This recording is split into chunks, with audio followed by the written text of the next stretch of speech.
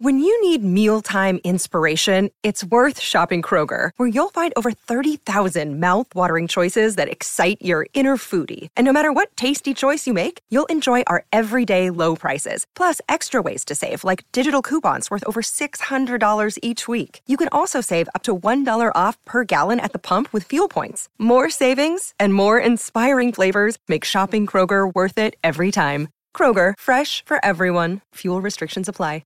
Another day is here, and you're ready for it. What to wear? Check. Breakfast, lunch, and dinner? Check. Planning for what's next and how to save for it? That's where Bank of America can help.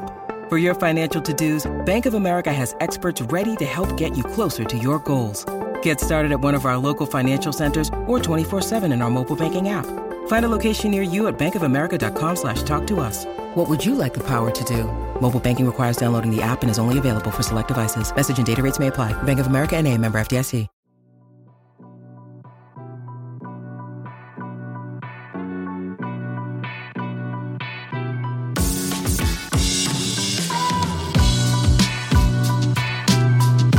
Hello Bulls fans and welcome to the CHGO Bulls podcast presented by our friends DraftKings Sportsbook, America's top rated sportsbook. Download the app and be sure to use promo code CHGO when you sign up. I am Mark Kay from Australia, joined as always by the one, the only, the GOAT, William Gottlieb. How are you, sir? Mark, I'm doing well. I am in full off-season and getting ready for the draft mode, so always good to take it back to reality and talk about how doomed the Bulls are. Well, that's good to hear, I guess. I was just wondering, though, have you, by any chance, been interviewing for the Raptors head coaching position at all? Yeah, I'm actually potentially going to be on JJ Redick's staff, so that's see you guys in Toronto. The Bucks have an opening too if you're potentially interested. Seemingly, it sounds like basketball podcast hosts are potentially in line for jobs going forward. So I'm just saying, maybe if you're looking for a career change, the Raptors got an opening, the Bucks have got an opening. Who knows what happens after these other teams in the playoffs get eliminated? Maybe another opening becomes visible. Maybe you could go back to San Francisco, and just in case Steve Kerr were to exit out of that job, potentially, maybe you could be a candidate there too. I think behind referees, coaching is like the most thankless job in the NBA. Just everybody bashing coaches nonstop. Yeah. I think I'm out on that life path, at least for now, probably forever. Fair enough. Well, another one that's another job that gets often bashed is journalists, and you happen to be one of those. So you haven't necessarily picked well from that point of view.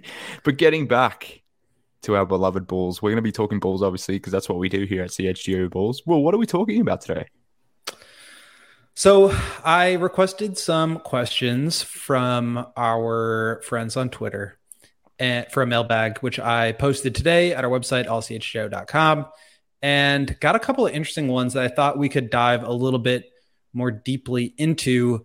And sort of the overarching theme here is, if what we have talked about for the last few weeks is true, that the Bulls are more likely than not going to run it back, we're going to see roughly the vast majority of the same team as last year, and you still want to improve somehow, assuming they still want to improve somehow, how are you going to do that? And I think internal improvement, looking within, developing the young talent and even some of the more in their prime talent, Zach LaVine, taking a step forward. I think that's kind of where we're going to need to look to try to improve on this 40-win season. So I wanted to talk more about that, and we'll go into details about Kobe and his restricted free agency, about Zach maybe having another level, and in general, just like ways that the Bulls can improve. So I think if this is the reality, then let's start being realistic and talking about it from this approach.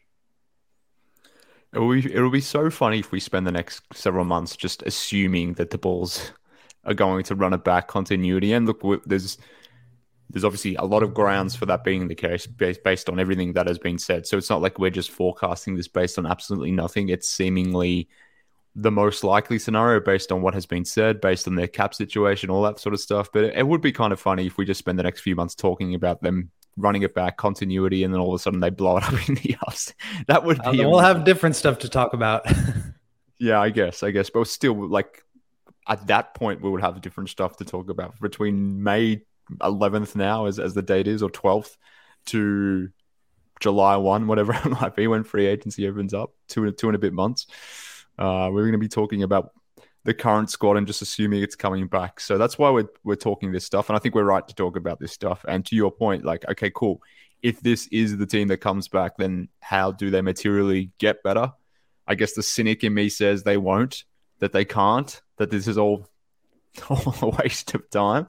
But if we're trying to be optimistic about it, then it starts with the backcourt, or the presumed starting backcourt. And we know Zach's going to be starting the backcourt. We'll get to him in segment 2, but let's start with Kobe. As you noted, you guys talked about him the other day, and the fact that, you know, you went through and graded his season, and he had a very good season, his best season in the NBA thus far, even if some of the general box numbers don't read as favorably as what they have in years past. But I think all Bulls fans who watched most, if not all, 82 games would recognize that Kobe had his best season since he's been in the league. So he's a free agent. Obviously, we know that.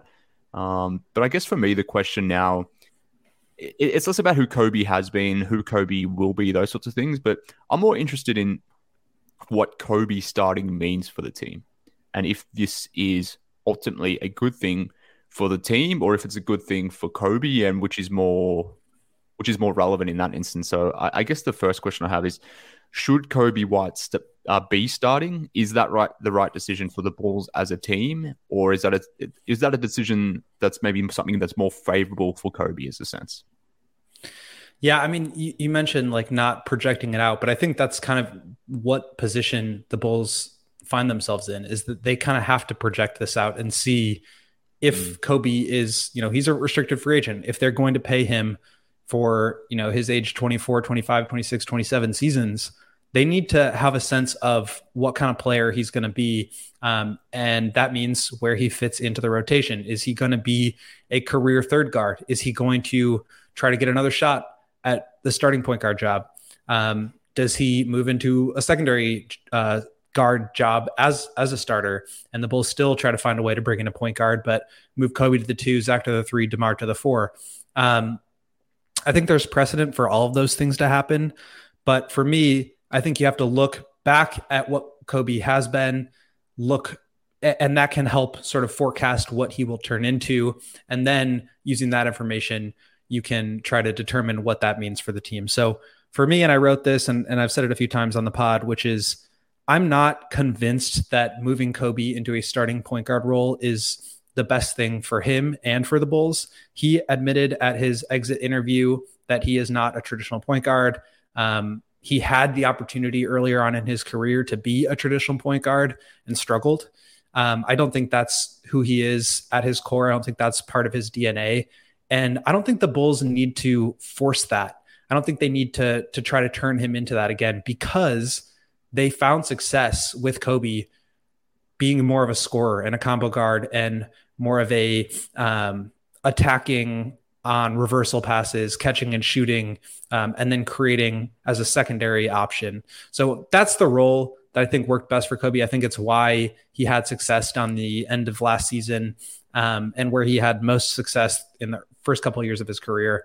And I wouldn't want to just say, oh, Kobe hit a bunch of threes to end the season, now let's give him a totally different role, because I think that really doesn't do him any favors. So if the Bulls are going to start him and pay him starting money, I would still think that they need to bring in a point guard in some capacity. And whether that's Patrick Beverley or Caruso or whatever, I just don't think you can go into this year with Kobe White, facilitator, Chris Paul type of like floor general, because that's not who he is. And I don't think that makes the team around him better.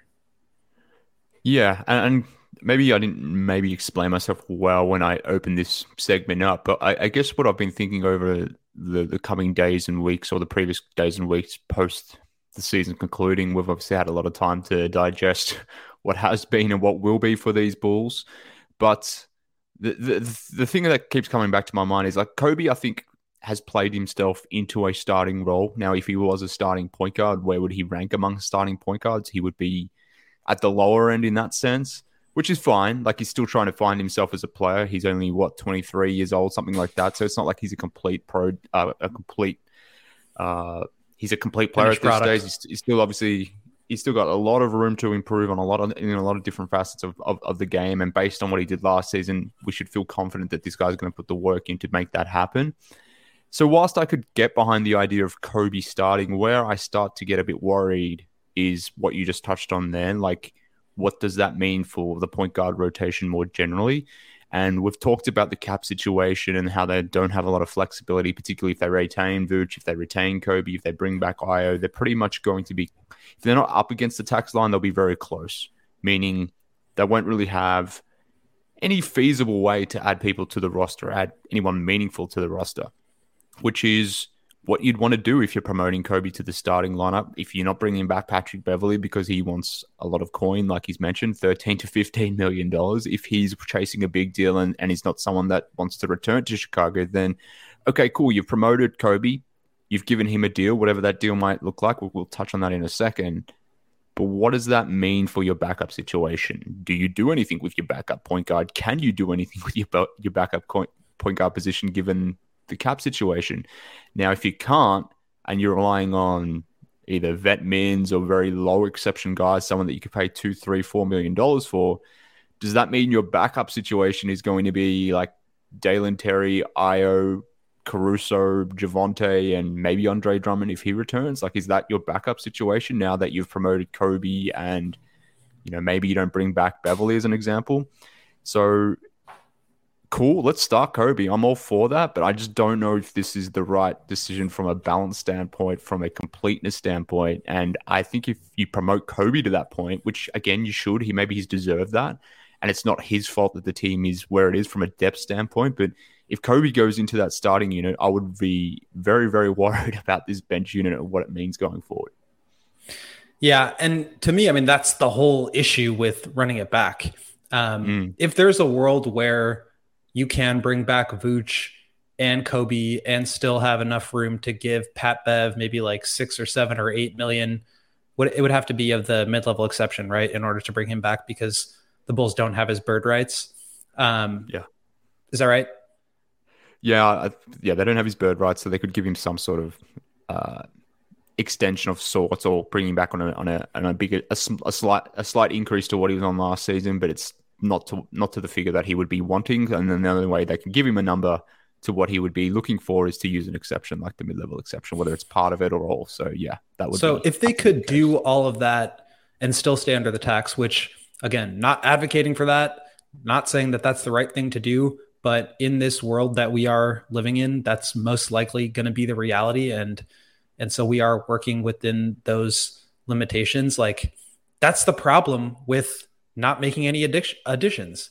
Even if your guys do improve, you are still thin. And you're actually, even if you run it back and you can't bring Patrick Beverley back, you're actually getting worse because now your depth is one slot shallower. So I think that's a huge problem, but I think it's less about Kobe and it's more about the roster building and the depth and the insistence on staying below the luxury tax. Because if you're not going to add talent, and some of the talent that you have is out the door, and some of the talent you have is just not going to play due to injury, then you're going to get worse. You're older, and maybe you have some internal development through guys like Kobe. Maybe Dalen becomes more of a fixture of the rotation, but like, that's the problem with not making improvements. You are falling behind. Mm-hmm. And look, to be fair, the inverse is true as well. If you keep Kobe on the bench because you want to stabilize that second unit, but then who's starting? You're still running into that same issue. Maybe, I don't know, if you want Kobe and Caruso coming off the bench, then who's starting at point guard? Like, regardless of what decision you make, one of these units is going to be weaker. So to your point, it all comes back to the fact that if they run things back from a continuity standpoint, if they're not prepared to make substantial changes to their salary structure and potentially even go into the tax to bolster their rotation, then there's going to be obviously significant questions across the rotation, no matter who's starting, who's coming off the bench, all that sort of stuff. But on the point of quick thing, Kobe, go ahead. I was going to say, before we transition out of Kobe, one thing that I was looking into, I've been pretty steadfast in my opinion that I think Kobe should not be like traditional point guard. But I was looking at some of the lineup data with him alongside the big three, and he played 418 possessions with Zach, DeMar, and Vooch. And the two primary lineups, one with Caruso at the 4, the other with Pat Will at the 4. In all 418 of those possessions, the Bulls were plus 6.6. They had 127.5 offensive rating, which is in the 99th percentile. Obviously, as good as you can get. They were horrendous on defense, 120.9 points per 100 allowed. That's in the 10th percentile. The lineup with Caruso was plus 24.2. So like outstanding.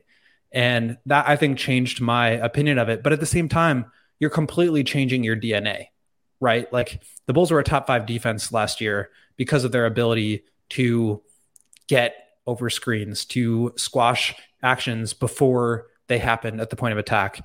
With Caruso out there, like the floor is way higher than with Patrick Williams, and their defense was in the 74th percentile in those lineups. So that Caruso, Kobe, Zach, DeMar, Vooch lineup is something I would like the Bulls to explore a little bit more. Supercharged offense and good enough defensively to where you could be really good. But I do think that, if the Bulls are trying to establish an identity, and that's something that Billy Donovan talked a lot about at the start of last year, and that identity just so happens to be being a top 5 defense, being a team that, opponents come in and can't score against, that they can't even get into their sets against. Like, you're just not going to be that with Kobe, Zach, DeMar, and Vooch out there at the same time. It's going to be really difficult. And maybe you can outscore guys, but again, then your DNA is just a totally different thing. And I wonder if the Bulls are willing to go to that point. I mean, it's a pretty small sample of 400 possessions. Like I said, I'd love to explore that a little bit more and see what happens in more minutes with Kobe hopefully continuing to improve. But I have questions about like what that means for the broader picture. And then to your point, like, you can obviously stagger lineups and rotations and things like that, but do you have enough offensive firepower to where you can have any of those guys not on the floor at the same time? Yeah, and look, this is exactly where I wanted to take the conversation. So in that lineup data, like, we can talk about continuity and all these sorts of things, but let's just assume the starting lineup would be the big three. DeMar doesn't get traded, Zach doesn't get traded, Vooch is re-signed to whatever number he's re-signed to, Kobe similarly as well. And let's assume Patrick Williams goes back into the starting unit to start next season. I would hope that that's the case, that entering year 4, Pat's able to, garner enough credibility win a starting as a job player that he could, maybe in year 4 get his starting job. So let's assume that happens. That unit, Kobe White, Pat Williams, plus that big 3 group that we talked about, 164 possessions that they played last season. So yes, it is continuity in the sense that you're bringing back guys that obviously have been on the team for the last couple of years. But in terms of minutes that that 5-man unit played, or possessions that 5-man unit played, to your point, we basically haven't really seen it. Like 164 possessions isn't a lot. They were really good in those minutes, as you noted. Good offensively, very bad defensively, but we haven't seen much of it. So in some senses, it's doing more of the same, but at the same time, it's also not. And that Caruso lineup you mentioned, where Caruso's in for Pat Williams, that's even less possessions. So even though it's continuity, it's not in some senses, if that makes sense. Yeah, and we also don't know like how those possessions are spread out. Like, is that something that we saw, 5 possessions a game over 82 games? Is this something like the Pat Bev Caruso starting 5 that happened only after the All-Star break that had, it was like one of the top, however many most used lineups in the entire league, just because Billy went to that for huge portions of each game.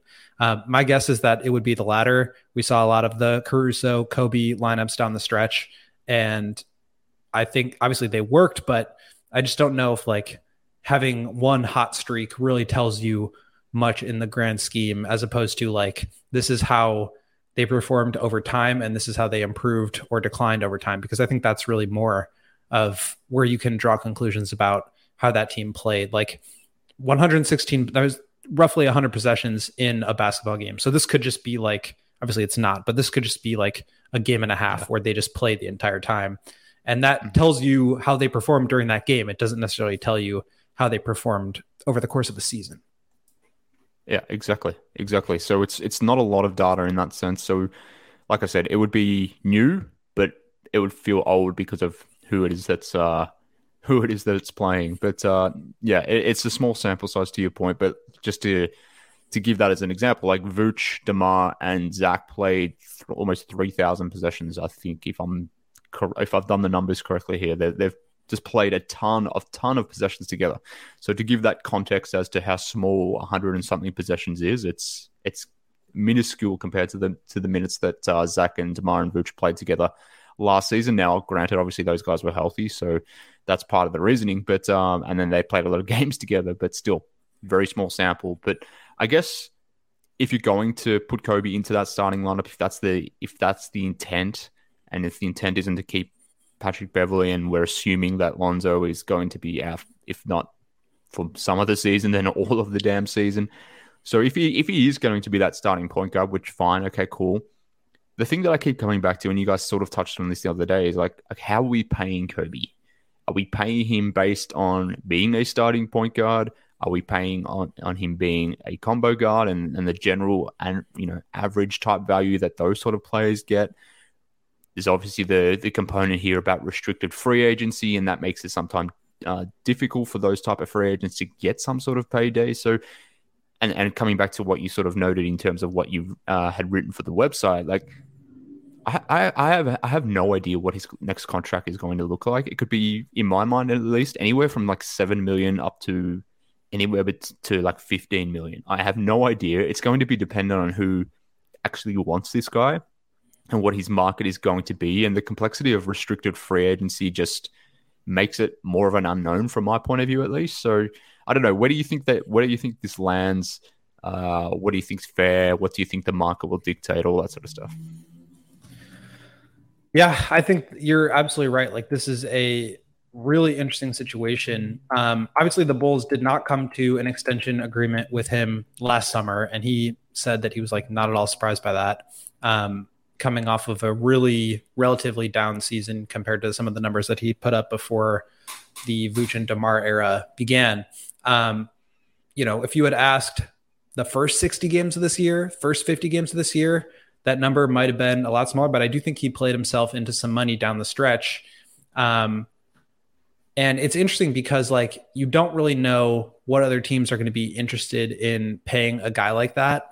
And so I question, like, does it make sense to operate the same way as you operated with Lowry, where you said, go out and find an offer and we'll either match it or sign and trade you?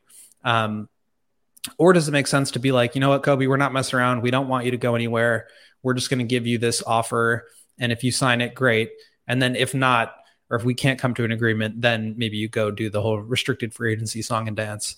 The number that I came up with based on how similar players of similar positions are paid, and based on, the projected minutes and games played and EPM projection model that Stefan No came up with, it's about 14.7 million annually. And I think that's like on the very high end of what I would feel comfortable paying him. I think like 10 to 12, but at the same time, like that's not much of a raise over what he's making now, which he already didn't agree to. And he seems to have played himself into more money. I wonder if he'd accept that. And at a certain point, it's like, do you really want to pay $20 million and, go right up against the tax, potentially not be able to bring back Vooch if that's what you want to do, just to bring back Kobe on a ballooned deal? I don't know. I don't know where you go in that situation. So maybe it makes sense to try to, figure something out and come to an agreement before the restricted free agency that makes sense for both sides. Or maybe, there aren't a lot of teams with cap space, but the ones that do are younger teams that might want a guy like Kobe to sort of see if they can develop him in a new setting and give him more responsibility. So it's going to be really interesting. But I think if you're the Bulls, you kind of have to think about it in terms of the number and where you can get value out of this player. Is it a tradable contract? Is it something that allows you to do this summer all the other moves that you want to hopefully do? So it's definitely an interesting question, but I think the $10 to $14 million range is probably where it nets out. And I know that's pretty big. So maybe like 12, 13 is more in the range that I'd be looking at. Mm-hmm. Yeah, well, I've got in my cap sheets, my projections for the off season. I've budgeted in 12 million because I think that's a combination of somewhere fair, somewhere in the middle between fair value and market value, something like that. I think that's a reasonable number, a 3-year, $36 million deal, something like that, which is essentially a 3-year deal on the mid-level exception. I think that's kind of a fair and reasonable deal. It's similar to the deal that Caruso signed. Inflation obviously has driven that number up as the mid-level exception has gone up. So I think that is a fair and reasonable number, 12-ish million. That's a low the amount you'd pay for a low end starter backup, top backup guy. So I think that's fair. Here's the thing though, I don't think a sign and trade is going to happen for 2 reasons. One, or at least not in the way that Larry Markkinen situation happened. For 2 reasons. So Kobe seemingly wants to be in Chicago. Larry didn't, or at least was amenable to exploring other options, and obviously clearly he did. So I think that's one thing to consider. But also, I don't know if the Bulls can afford to lose Kobe in a sign and trade because, okay, cool, you lose Kobe, but if you're already losing Patrick Beverley because you don't want to pay him money, you don't have Lonzo presumably for most, if not all, of the season. Who is your starting guard or your starting point guard, your backup point guard, whatever it might be? Like, what are you doing at guard if you're trading Kobe away? Now, maybe it depends on who you're getting back in that sign and trade, but assuming you're not getting someone better or maybe not even someone who plays the same position, then, and I would assume you're not getting back to someone who plays the same position, because why would a team that's wanting to sign and trade for Kobe be sending out a point guard? Like, I just don't think the Bulls will do that just because their guard depth will be depleted at the same time as well. So I'm almost operating on the assumption that a sign and trade just won't happen for a number of factors. Yeah, I think that's a fair take. I wonder if there's a move that like consolidates a little bit. And I know you just mentioned like already lack of depth here, but maybe you attach Kobe to Lonzo and you can get, maybe you throw in the Portland pick or something and you can get somebody back. Or maybe it's Caruso or I don't know what, but like maybe there's a trade. It's like a 2-for-1 situation where you can bring back a higher level talent for Kobe, but it's kind of like, the situation that the Celtics are in with Jaylen Brown or something where, everybody wants Jaylen Brown. Everybody wants the Celtics to trade Jaylen Brown.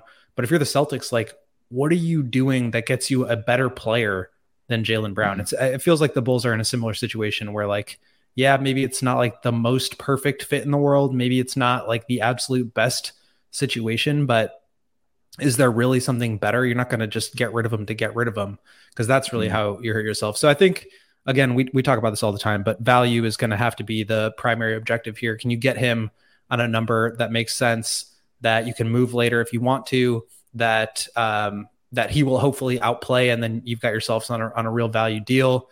I think that's got to be the primary goal. But if you're paying him $15-16 million, like, Kevin Porter Jr. money or, Luke Kennard money, then what are the odds of him doing that? And now all of a sudden you've got another bad contract on the books that prevent you from making other deals. So I do think this is a really important one. And I kind of doubt that he is going anywhere else.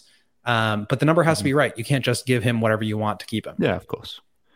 Yeah, look, the Bulls have leverage over Kobe because he's a restricted free agent, but Kobe has leverage over the Bulls in the sense that they just don't have a lot of guards, presumably, at this stage, particularly with the Lonzo situation, the Beverly situation. Unlike Lowry, who had Vooch in front of him, who had Patrick Williams to sort of contend with as well, like the Bulls weren't offering or didn't have a feasible way for Lowry to start on this team, at least back then. That's not true for Kobe. So it's going to be an interesting one. We'll see how it obviously plays out. But, can we pay some bills? Can you tell everyone about our friends at Fubo TV? Fubo TV has 140 plus live channels of sports, shows, movies, and news. You can stream live TV from any device, watch the most Chicago sports for the lowest price, and you can start watching immediately with a 7-day free trial. There's no contract, no cable, and no hassle. You just sign up and start watching. And you can also get 1,000 hours of cloud DVR storage. Maybe I will now record a bunch of college basketball games and overtime and G League games so I can study the draft for the inevitable Bulls trade into the first round. And you can get those 1,000 hours for no extra charge. You can watch your local teams while traveling. I will obviously be doing all of that draft scouting while I am on vacation this summer. But I'll also be watching upcoming events like golf, like the WNBA. The Sky are starting up their season. Some of the other drafts that are happening, obviously NBA in June, the lottery next week. And then, of course, you've got your Cubs on Marquee and your Sox on NBC. So use the link in the description below to sign up for 15% off your first month with Fubo Pro. Make sure you guys go check out Fubo TV. Beautiful. And while you're doing that, or after you've done that, get a beer in your hand, friends, and make sure that beer is a Goose Island beer. Chicago's best and premium beer company since 1988. We are very, very thankful that our good friends at Goose Island are supporting us here at CHGO. So do us a solid, friends, and get down and support the Goose Island Beer Company, whether that's going down to your wherever you buy your alcohol, whether you want to grab your hands on a sixer of Goose IPA, maybe it's the Tropical Beer Hug, the 312 Wheat Ale, the Matilda Ale, whatever it might be. There's just an assortment of beer selection that you can choose from and get your hands on. And I would suggest maybe trialing a whole bunch and trying to find that beer that is right for you. The Goose Island Beer Company has just an assortment of different beers that you can get your hands on. So do that, friends. And as Will noted, the draft is coming up, particularly NBA draft is coming up.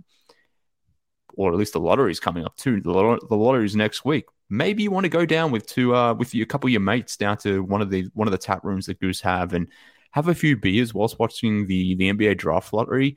After the lottery itself, getting a few beers in and watching the draft itself at one of their famous tap rooms. You can even go down to the original brew house on Claremont Avenue in Lincoln Park, or maybe go down to the tap room on Fulton Street in Westtown. You can get your beers in. You can watch your draft lottery. You can watch the draft itself. Have an event at one of the Goose Island Beer Company tap rooms. So do all that. Support us here at CHGO by supporting our friends at Goose Island.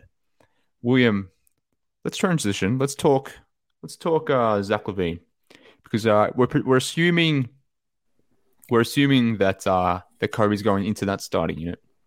And if that happens, then we're going to get another look at the Kobe-Zach backcourt. And I'm wondering what that looks like or what that means for Zach and if it changes anything for Zach. Because in some senses, we've seen this before. Yeah, we saw it maybe as a starting unit when Kobe was an inexperienced guy in year 1 and year 2, that sort of thing. So maybe it's not really a relevant data point at this stage, given that both Zach and Kobe have changed as players. But for Zach himself, like, maybe it's dependent on Kobe, maybe it's not, but putting a point guard like Kobe next to him, does that enable someone like Zach to maybe reach another level? Or maybe it's not independent of the Kobe situation, and maybe Zach just has this within himself, irrespective of who his backcourt mate is. But can he get to another level? And what I mean by that is, like, I'm just sitting here watching Devin Booker do things in the playoffs, and just being, if not the best player in the playoffs, then at least one of the best 3 guys in the playoffs. And he has just made a leap in so many ways, whether it's as a scorer, whether it's a playmaker, even his defense has come on in the last few years. So I'm sitting back here wondering, can Zach make that sort of leap? Can Zach break out of being that, borderline all-star guy, top 25, top 30 guy, and can he really make a leap to being a top 10, top 15 type of guy? I don't know if that's possible.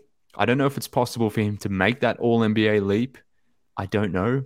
Can he be on the level of a Devin Booker and a Donovan Mitchell from that point of view? I guess that's what I'm wondering now, because if there's not going to be a lot of changes to the roster and it's going to be more of the same, then something has to change in terms of who's doing what and how they're playing. So can Zach take that leap, and in doing so, push this Bulls team further up the Eastern Conference standings? You hope so. I used to kind of think of Zach as being in the same tier as Devin Booker, another guy in the playoffs right now, Jamal Murray, Bradley Beal, Jaylen Brown, some of those guys that are kind of second tier shooting guards. Obviously that crop has kind of risen to the top, Donovan Mitchell in there as well. But Booker and Mitchell have certainly elevated their game a step above where Zach is at this point. And I think Zach can get better. I'm not sure he can quite reach that level, but if you look at his numbers for like the better part of the season, quite frankly, I think everybody's like favorite line of demarcation is the loss against the Timberwolves, where they gave up 150 points and everybody was blowing up in the locker room and all that. Zach, in games following that debacle, he averaged 26.3 points, 4.5 rebounds, 4.5 assists, shot 50.5% from the field, 38% on 6.8 threes per game, and 85.5% on 6.4 free throws. I'm looking at Devin Booker's stats right now, and it's literally like the same with the exception of a point and a half and an assist more per game. But same numbers. Zach was actually better from the field, better from three, shot more threes, got to the free throw line the same. So like the counting stats are right there.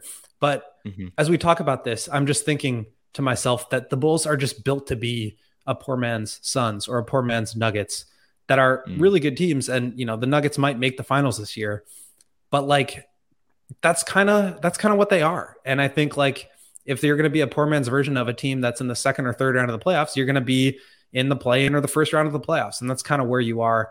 And I think that's what the Bulls' destiny is. But in terms of Zach, you look at some of the guys that were all NBA this year: Luka, Shea, Steph, Donovan, Fox, Dame were the 6 guards. I don't think Zach is cracking that. But if you look at what he did the second part or the better part of the year, it was obviously super impressive and on par with, if not better than, his all-star season the year before. And then he played all but one game at the end of the season during that second half. So after the first handful of games when he missed a few back-to-backs, played all but one game, which was the game against the Pistons where everybody sat.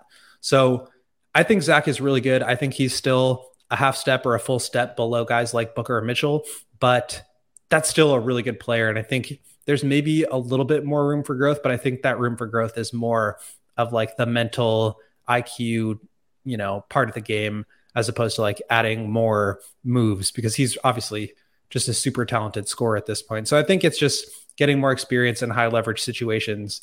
I think he can improve in those areas because he just hasn't had a lot of them to this point in his career. Yeah, it's funny. It's funny because context and role matters so much in these things, because from the Zach that we've seen in Chicago and the Zach that we saw, whether it was last season or seasons prior, he's pretty much established himself as an all-NBA caliber guy when it comes to finishing plays. He's one of the most devastating scorers in the league.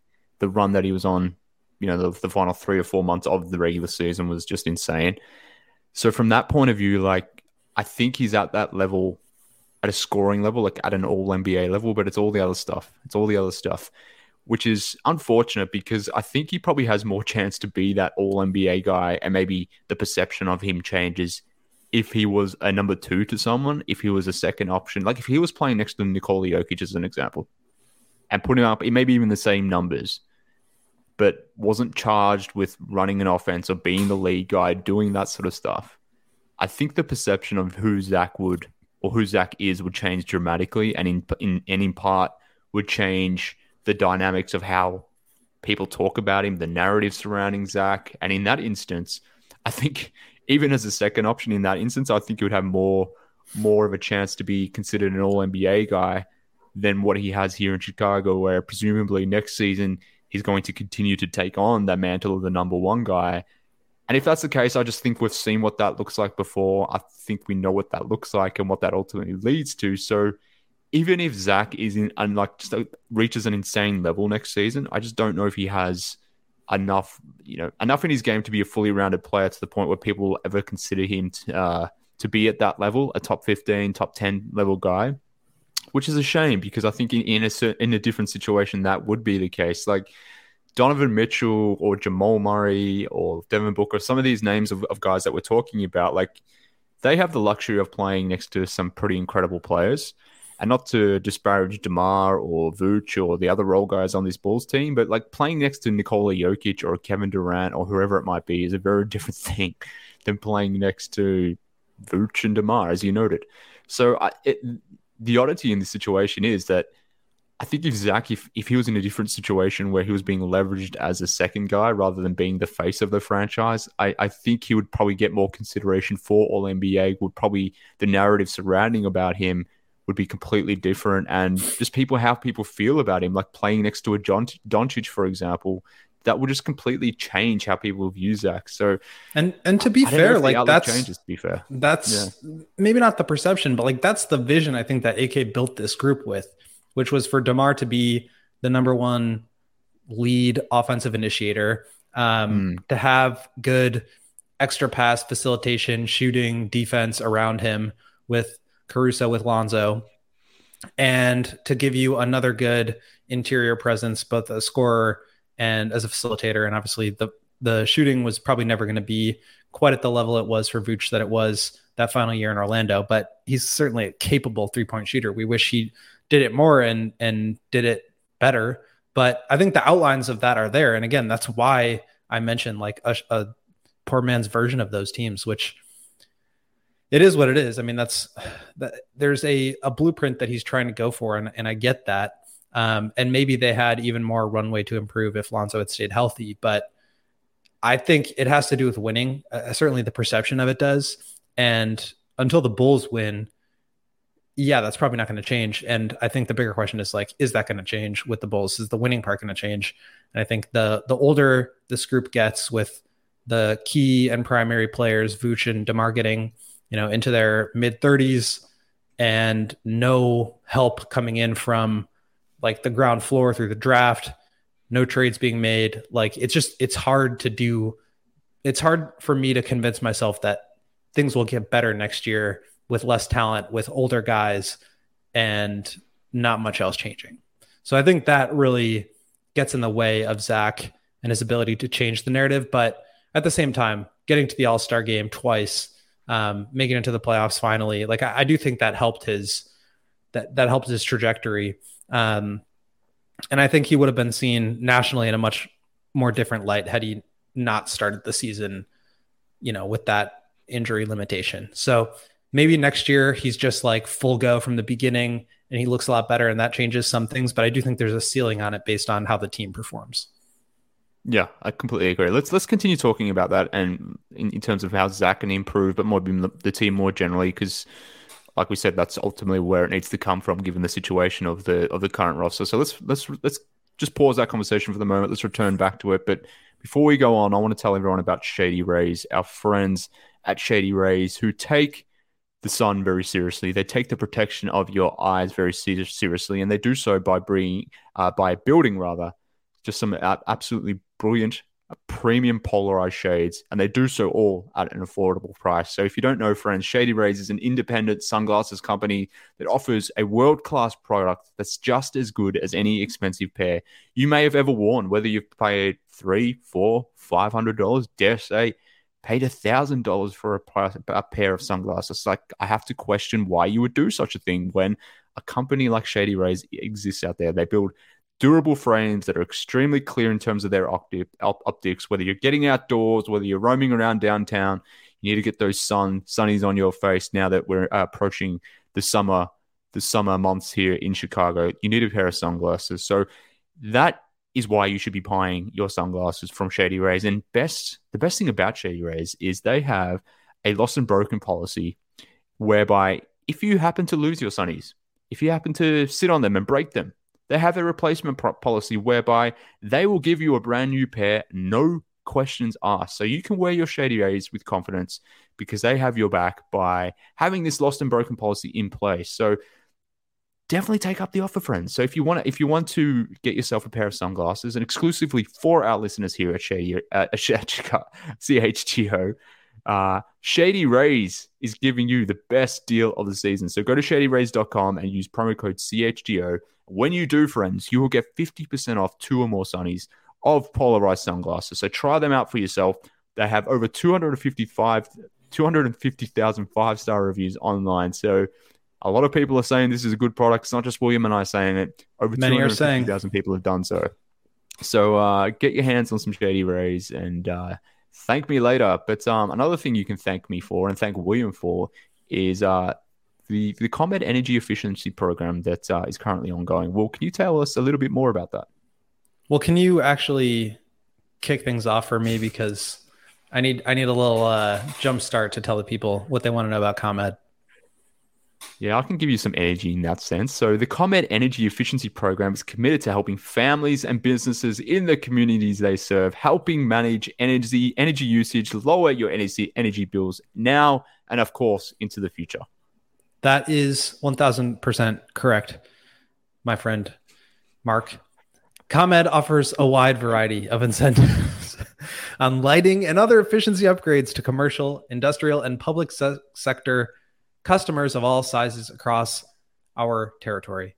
ComEd offers free facility assessments that can help find energy-saving opportunities, like for HVAC systems, commercial kitchen equipment, or industrial processes. Interesting. Can you tell me how it works? I would love to tell you, because it's quite simple, really. An authorized engineer will work with you to develop a detailed assessment plan specific to your goals and needs. They can be done in person or virtually and last approximately 2 hours. And then within 3 to 4 weeks, a customer will receive a report detailing energy efficiency projects that they can start working on immediately. Each recommendation will include, as I reject a phone call, each recommendation will include estimated energy savings, cost savings, projected cost, potential incentives, and simple payback. So if you own a business, don't wait. Get started saving money and energy, and Monergy, your favorite, Mark. For energy saving tips, lighting incentives, or to schedule your free facility assessment, go to comed.com/poweringbiz. Well, was that comed.com/poweringbiz?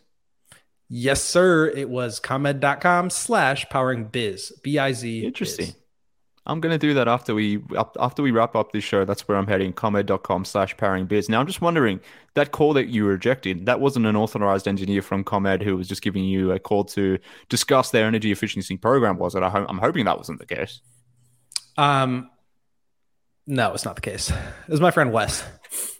Okay. Shout out to you, Wes, who I know is not listening to this. Fair enough. Well, that's why we can reject his calls.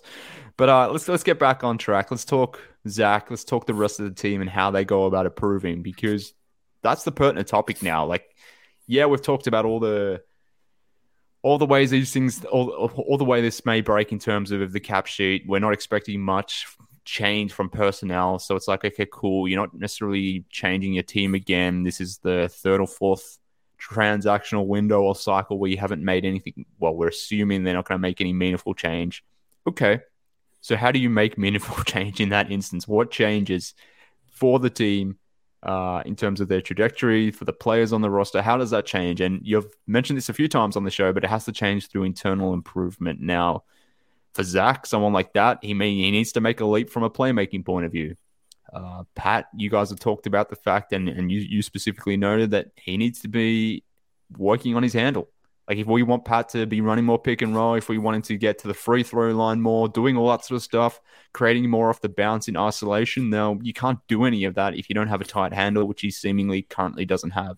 We've seen Kobe make some improvements, which is why we started this entire show talking about the fact that he might be in line to be that starting point guard. But William, what other changes can this team make, whether it's at a player level or maybe more holistically in terms of what they do on offense, defense, whatever it might be? Like, what needs to change for this team to improve? Well, I think you're looking at internal development as being the key here. And I think it kind of starts with Zach and goes on down the line from Kobe to Dalen and Patrick.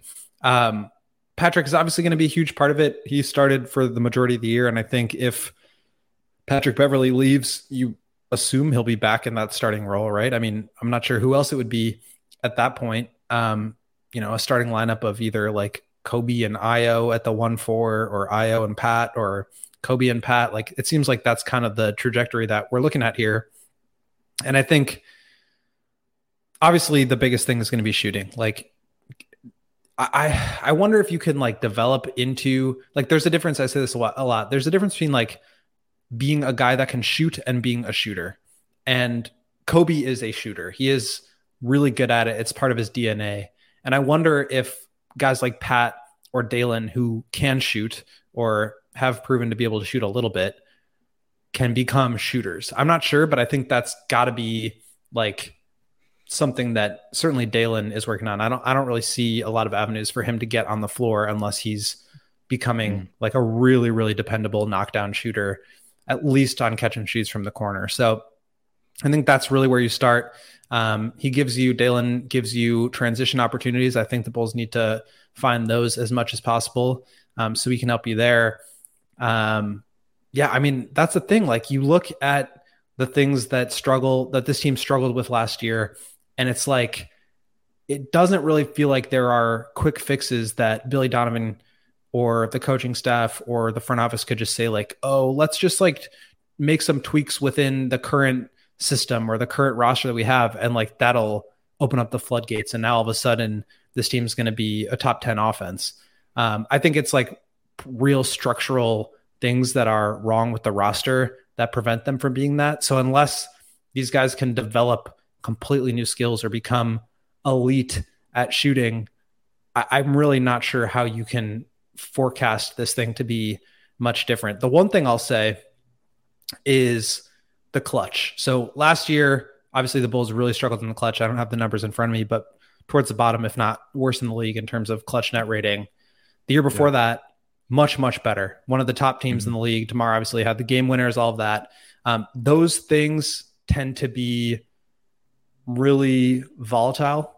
And so, the Bulls did underperform their expected wins based on what their point differential was. I think they were 4 games below what you'd expect. So you're looking at 44 win team by the math. Maybe you're getting a little bit closer to that. But again, that's like within the same standard deviation of where they were last year, right? Like this 6-win window is, I think, approximately where they're going to finish with this group. So we're looking at another win or two. Maybe that changes things in the play-in tournament where you have home court in one of these games and that can get you into the playoffs. But like, are your fortunes really all that much different? Probably not. And that's why we take it back to this whole thing of like, well, they can't just let the roster be the same. They have to do something. And in order to do something, you kind of have to do a lot in terms of tearing everything down or at least moving 1 or 2 of the big 3. I'm not sure they're going to do that. I doubt they are. So they're going to have to get on the podium at the start of next year during training camp and say, we think things are going to be different for X, Y, and Z reasons. And my guess is that's going to be, well, because Dalen was working really hard in his jump shot this summer and we had him in our building, and now he's going to be, a 38% shooter on high volume. And look what Patrick did on 3.5 attempts per game. This year, he's going to be up around 5 or 6, and he's going to shoot 40% again. Like, I think that's kind of the improvements that you're looking at. And hopefully that's enough, because at the same time, DeMar and Vooch are getting older. Zach, I think, is like is like set in his prime. He's not like reaching his prime. He's also probably like not going to take a huge leap forward. Maybe he will, but I think that's kind of what you're looking at, which is makes me a little queasy. Yeah, I feel the same. I feel queasy, and I feel queasy because that improvement has to come from the young guys, as we've noted, like Pat, Dalen, Kobe, Io, maybe a draft pick, whether that's keeping their own or trading for one. Now, obviously, if they keep their own in the lottery upcoming next week, and if it's a top 4 pick, maybe that dramatically changes things. But assuming that isn't the case, and maybe they get a pick from the Blazers, in a late pick like that as an example, and get back to the 2023 draft, then maybe that's how you add another potential young guy. But I think for this team to take a leap, or to get up into that 4-5 range and be doing what the Knicks are doing right now, sort of thing, I think you have to have massive leaps from Patrick Williams and Kobe White as a minimum. And Io and Dalen Terry need to establish themselves as reliable role guys. Because at the moment, like I'm probably confident in 7 guys in the rotation. It's the starters, which includes Kobe now, Patrick Williams, and Alex Caruso. Like, that's your 7. And then depending on how you feel about Andre Drummond, assuming he opts into the final year of his deal. That's only That's six eight because guys. if we assume Patrick Beverley's gone, Caruso's starting. True. So it's really Alex, Kobe, Zach DeMar, Vooch, if Vooch comes back. Yeah, no, you're right. I miscalculated. And who was the last one? So yeah, like if Kobe goes into your starting unit, depending on who you're starting at power forward, whether it's Caruso or Pat, then there's five, and then it's one of those guys is on the bench. So let's assume it's Caruso on the bench and Pat starting. So that's six. And so yeah, you're right. I was over calculating then, overstating how many guys I'm actually comfortable with in the rotation. It's probably 6 or 7. So it's not ideal. So from that point of view, you need Dalen and Io. Like Dalen and Io can do things that can get them on the court. It's their jump shooting that's going to keep them on the court and keep them being a reliable option within the rotation. And I'm not confident in either establishing themselves from a jump shooting standpoint. But that needs to happen. Similarly with Pat, like, cool, you've established yourself as a good and reliable role guy. I think you can do things clearly on defense. You have established that you can be a knockdown shooter on low volume. Can you tick that up, as you noted? I don't know, but you're going to have to. You're going to have to take 6 or 7 threes next season. You're going to have to hit them at a 38 to 40% clip. But can you also do some stuff on offense? Because as you noted, like DeMar and Vooch aren't getting younger. There might be some regression there. So even if some of these young guys improve, is that enough to outweigh or to offset any regression that comes for the older guys? So it really is on Pat and on Kobe probably to make meaningful leaps. Kobe had I think a really Dalen good too. season, but he's going to have to. Yeah. Look, yes, for sure. But I mean, Dalen ultimately will be a bench guy. So for Dalen, it'll be going from being the third unit to being a respectable second unit guy. Whereas if Pat can make a leap and be like a 15, 16 point game scorer and Kobe does something similar, then my perception changes of this team. But does that happen? I guess it depends on your confidence on that. But I don't know, man. It's come back to your point about feeling queasy and nauseous and all that sort of stuff.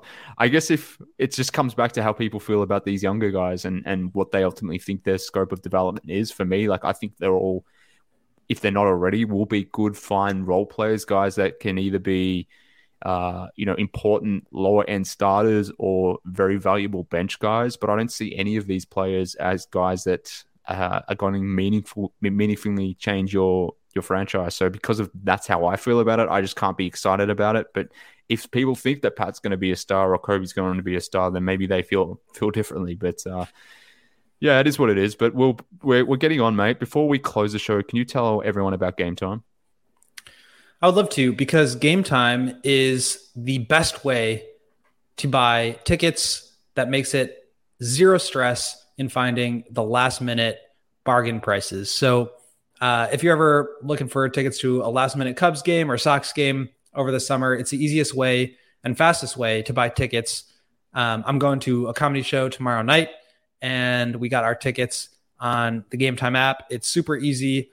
All you do is go into the app, find the event you're looking for, and you can click on any spot in the stadium. It'll show you a view from where you'll be sitting with an image of your seat and everything. And it's the lowest price guaranteed, event cancellation protection, and job loss protection. So it is the place to go for last minute ticket deals. Forget about planning months in advance. Game Time has deals on tickets right up to the day for each event. They also have exclusive flash deals on a variety of different events, including baseball games and theater and comedy events, which you will surely be going to this summer. So snag the tickets without the stress with Game Time. Download the Game Time app, create an account, and use promo code CHGO for $20 off your first purchase.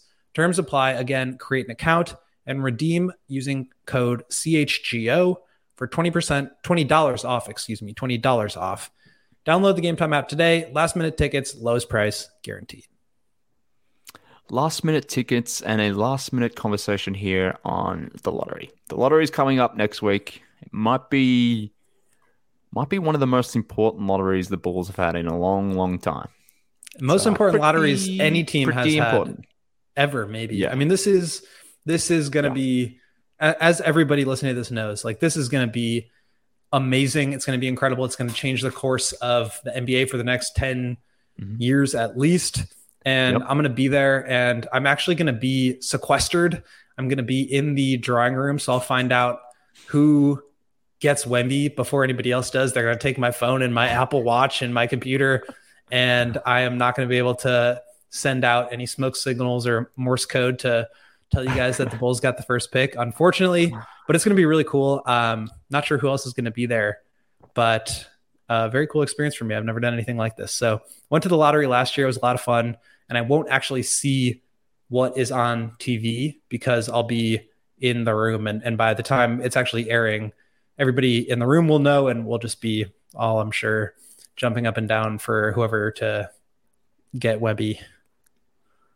That'll be a fun experience. I can't wait to talk to you about that. That's I can't wait to pod and write about it afterwards. I will give you guys all the details. Yeah, that'll be cool to get the insight of what it's actually like to be within that room when they're drawing the lottery balls, or however it works. That's going to be some pretty cool insight. But on the lottery itself, coming back to the Bulls have an 8.5% chance of jumping into the top 4. They have a 1.8% chance of landing that the top pick in this draft. So the odds aren't great. But having said that, we've got William in the room, so I'm wondering if he could, just bring some level of shenanigans there and maybe bump that 8.5% up to 40% some way. Like, just can you? I don't know whether it's that the frozen envelope, or if there's better, more intuitive ways to do that in the modern age. I don't know. Maybe there's ways we can bump up those odds with you in the room. Or like, are you prepared to be a bit of a sleeper agent in that sense? I will do whatever I need to in order to secure the first overall pick. I will dive on top of whatever. I think it's Ernst & Young is the law firm that oversees it. They'll have to hold me back from picking the Bulls lottery ball, ping pong ball, and putting it first on the little table. Well, yeah. Well, as long as you're doing everything you possibly can, I think that's all we can ask for you. But I mean, I wish we had a camera in there, because I would love to see your body language in the event that they did win the lottery. I know. I'm going to have to I'm not going to do that. I imagine it will be similar to my reaction watching Bulls game 2 against the Bucks last year, where they won in Milwaukee. And I was just sitting on the press box on Media Row, and I was just like shaking. I'm sure it'll be something like that. I'll internalize it, and then when I get home, I'll have to go to the gym and hit a punching bag for an hour or something. Fair enough. Well, whatever you need to do to let it all out, I guess. But the odds aren't great, but obviously we'll find out next. There's a chance. There's a chance. Yes. So you're telling me there's a chance, but okay. Let me ask you this before we head out. Mm-hmm. Is there any part of you, big or small, that feels that you don't want the Bulls to win the lottery, because that would mean that ownership gets another free pass at a generational talent without actually doing anything to deserve it? Or would you just say, the lottery happens, there's all chance anyway. Like this, somebody is going to get lucky here. It doesn't matter if you have the first best odds or the last best odds, like somebody's getting lucky and you'll just take it. Or would you be a little salty? So I can't lie. There would be because I feel like you've thought about this. I have definitely thought about this. There would be a part of me that would be disappointed in the Dolphs just being rewarded with another generational talent without them doing anything to earn that, in the same way that Michael Jordan changed everything about this franchise and turned this franchise into $1 billion empire for Jerry and Michael. That would annoy me on some level. But having said that, my going in position is every NBA owner is a lot of bad words. I don't feel very strongly or have meant much, affection for any of these $1 billion owners. So they're all jerks as far as I'm concerned. So if one of these jerks is going to be handed Wemby, then why not it be our jerk, I guess is my point. And there is obviously a benefit to that. And that benefit is that it makes me happy. I would rather be in a scenario where we have Wemby than not. So yeah, does it suck that Jerry would be gifted Wemby? Yes, ultimately, 100%. But at the same time, I would rather Jerry have Wemby because it means I have Wemby than not having Wemby, if that makes sense. So there's a selfish component to that. I don't want to see the Dolphs succeed in any manner, but I guess if they're not going anywhere, so if I want my team to succeed, then ultimately the Dolphs in some shape or form have to succeed. So I'm gonna have to put that my feelings aside about ownership, put that aside for the benefit of the fan base, the benefit of ourselves here at CHGO, and just ultimately the benefit of me. So, yeah. Does that answer your question? It does. I have no comment on my my end of things, but I'm very excited. You can't the have lottery a will be you're huge. An objective beat writer. Yeah, I'm objective. One more final question for you.